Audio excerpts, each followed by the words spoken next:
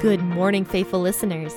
You have tuned in to the P40 Ministries podcast, the one place where you can get a daily explanatory Bible reading to start your day strong. This is your host, Jen, bringing you a brand new episode out of Genesis.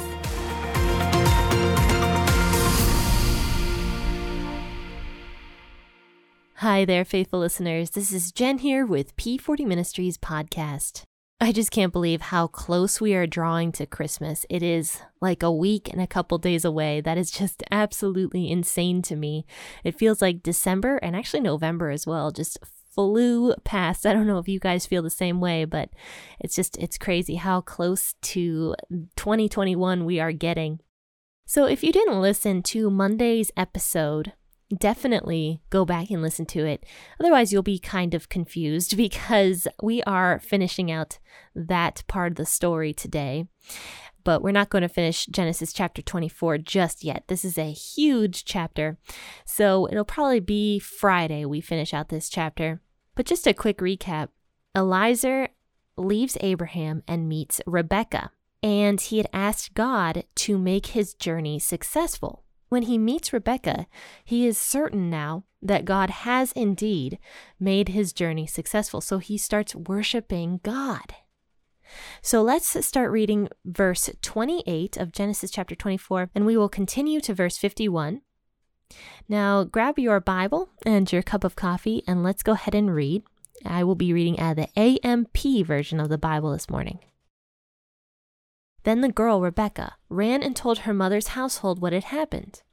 Now Rebekah had a brother whose name was Laban, and Laban ran out to meet the man at the well.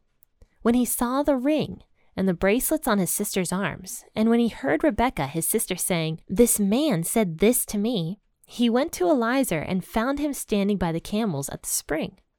And Laban said, "Come in, blessed of the Lord. Why do you stand outside, since I have made the house ready and have prepared a place for the camels?" So the man came into the house, and Laban unloaded his camels and gave them straw and feed. And he gave water to Eliezer to wash his feet and the feet of the men who were with him.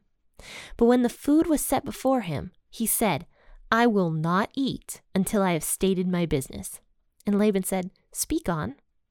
So he said, "I am Abraham's servant. The Lord has greatly blessed my master, and he has become great, wealthy, and powerful. He has given him flocks and herds and silver and gold and servants and maids and camels and donkeys.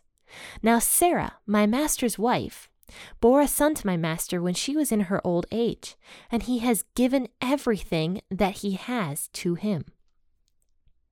My master made me swear an oath, saying, 'You must not take a wife for my son from the daughters of the Canaanites, in whose land I live. But you shall instead go to my father's house and to my family, and take a wife for my son Isaac.' Then I said to my master, 'But suppose the woman will not follow me back to this land?' He said to me, 'The Lord, before whom I walk habitually and obediently, will send his angel with you and make your journey successful. And you will take a wife for my son from my relatives and from my father's house. Then you will be free of my oath when you come to my relatives, and if they do not give her to you, you will also be free of my oath. I came today to the spring and said, O Lord, God of my master Abraham, if now you will make my journey on which I go successful, please look, I am standing by this spring of water. Now let it be that when the maiden, whom you have chosen for Isaac, comes out to draw water, and to whom I say, please give me a little drink from your jar, and if she says to me, you drink, and I will also draw water for your camels, let that woman be the one whom the Lord has selected and chosen as a wife for my master's son.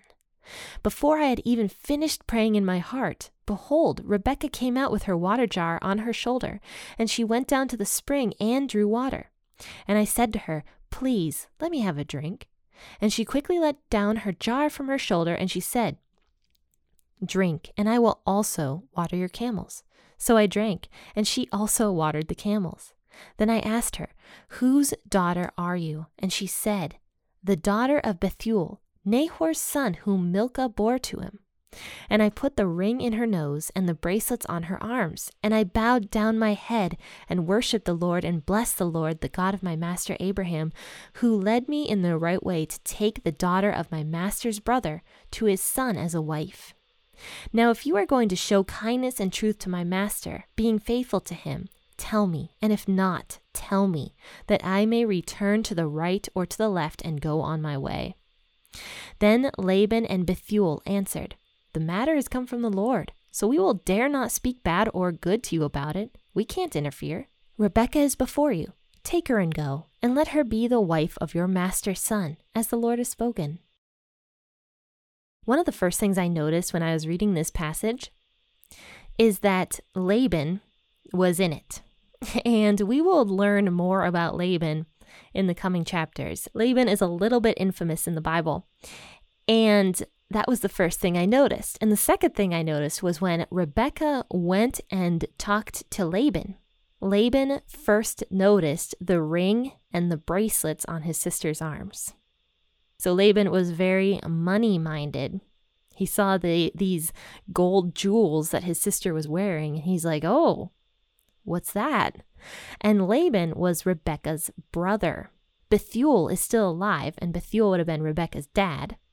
Even though Bethuel was alive, Laban was the one who was kind of like the clan leader at this time. So he was probably the heir to everything that Bethuel had. And the eldest brother, during this time in Scripture, would have something called a birthright. So Laban is likely the birthright owner, which means that he becomes not only the clan leader, but he also inherits a double portion of everything that Bethuel would have had. So Laban is likely this person and is probably taking over as clan leader. And we also know from later on in Scripture that he is a good deal maker and also kind of shady. So Laban is a shady character and very money-minded and doesn't always do things properly the way he should. So Laban sees all this jewelry on his sister's arms and the nose ring. So he rushes out to meet Eliezer, who had given Rebekah these gifts. And he's like, come in. Why are you standing out here by the well? Look, I'm preparing a room for you, and I already have an area for your camels to stay for the night. So come in. Don't stand out here by the well. Come on in. And he was likely doing this because he enjoyed the riches that Eliezer was offering. If you listen to some of the previous podcasts on Genesis chapter 24, you'd have learned that Eliezer basically has a caravan with him, like a prince's caravan with jewels and precious things and clothes and gold, everything of the finest things that Abraham had to offer. And Laban is seeing this stuff and wants this mysterious, rich, crazy stranger to come and stay with him. So he puts him up in his house and he makes this big old feast for Eliezer. And Eliezer sits down to eat and sees all this good food before him. And it was very likely that Eliezer was probably pretty hungry. You know, he had just gone through a pretty arduous journey to get to this land and conduct business. But before he eats, he does something kind of amazing. You know, this big feast is before him, but he's not concerned with that. He says, I am not going to eat a bite until I talk about the business that I have to talk about. And Laban and Bethuel are sitting there at the dinner table, and they're like, oh, okay, well, what do you need to talk about then? And so Eliezer gives this big old story of every single thing that happened down to the very T. Everything. The fact that he was Abraham's servant, the fact that he was on a mission and made an oath to Abraham, the fact that he was looking for a wife for Isaac, the fact that Isaac was the sole heir to everything Abraham had, the fact that he had prayed to God to find Rebekah, and then this miracle happened, and there she was, and she completed all the steps that Eliezer basically had given God as an ultimatum for her to complete. And the fact that he is now sitting here asking for Rebekah's hand for Isaac. And so these two men, Bethuel and Laban, answer him, well, this matter came from the Lord. So we are not going to speak bad or good about it, and we can't interfere. Rebecca is here. Go ahead and take her. Yeah, go ahead and take her. Let her be the wife of your master's son, as the Lord has spoken. And that's a super interesting response that they give him. It's very likely that they didn't actually know much about God or care much about God, as we will learn later on, because Laban is stated to have many gods, many idols.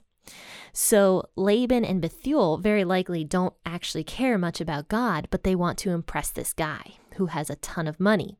And plus they know who Abraham is, and they probably believe that Eliezer is actually Abraham's servant. So in their minds, they're probably going, cha-ching, we can make money off of our daughter if she marries this Isaac guy, because we don't even know who Isaac is, but if he's the sole heir to everything Abraham has, then he's going to be filthy rich, and so is Rebecca.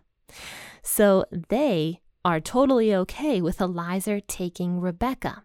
And like I've stated before in different podcasts, women back then didn't really have the choice or the chance to choose who they were going to marry. But it's also very likely that Rebecca was on the same page because she was a very unique woman. And we learn that she is on the same page later on in this chapter, and we're not going to talk about that just yet. But I'm actually going to read the last verse after this just to finish out this episode. So verse 52, when Abraham's servant heard their words, he bowed himself to the ground in worship before the Lord. Eliezer was worshiping God in front of these people. He was a very, very good servant to Abraham. Very loyal, very faithful, and he was seeing these miracles just taking place, that God was giving him everything he had asked for and everything that Abraham had asked for. And he is bowing low in worship before the Lord. And these men at the table are probably sitting there staring at him, seeing him worship this God who maybe they don't even believe in. They're seeing Eliezer's faith. And they're seeing how everything is playing out. And possibly this is also a message to Laban and Bethuel and even Rebecca, that this man Eliezer was a very faithful and loyal person.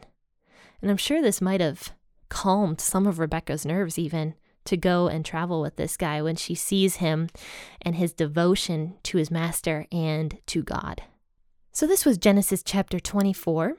We will finish out this chapter on Friday, 6 a.m. Join me then. Now, if you're feeling some stress about Christmas coming up, go and read my last blog post that I wrote on Saturday. And I will put a link to that in the bio of this podcast so you can easily get to it.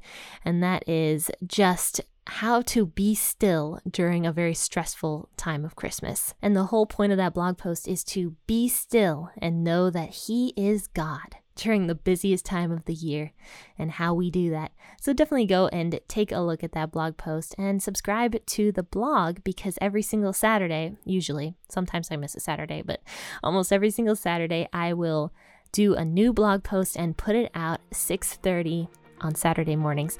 So your subscription to the blog is very, very appreciated, and you'll get some great blog posts in your inbox every Saturday morning. But thank you guys for tuning in this morning. Merry Christmas and happy listening.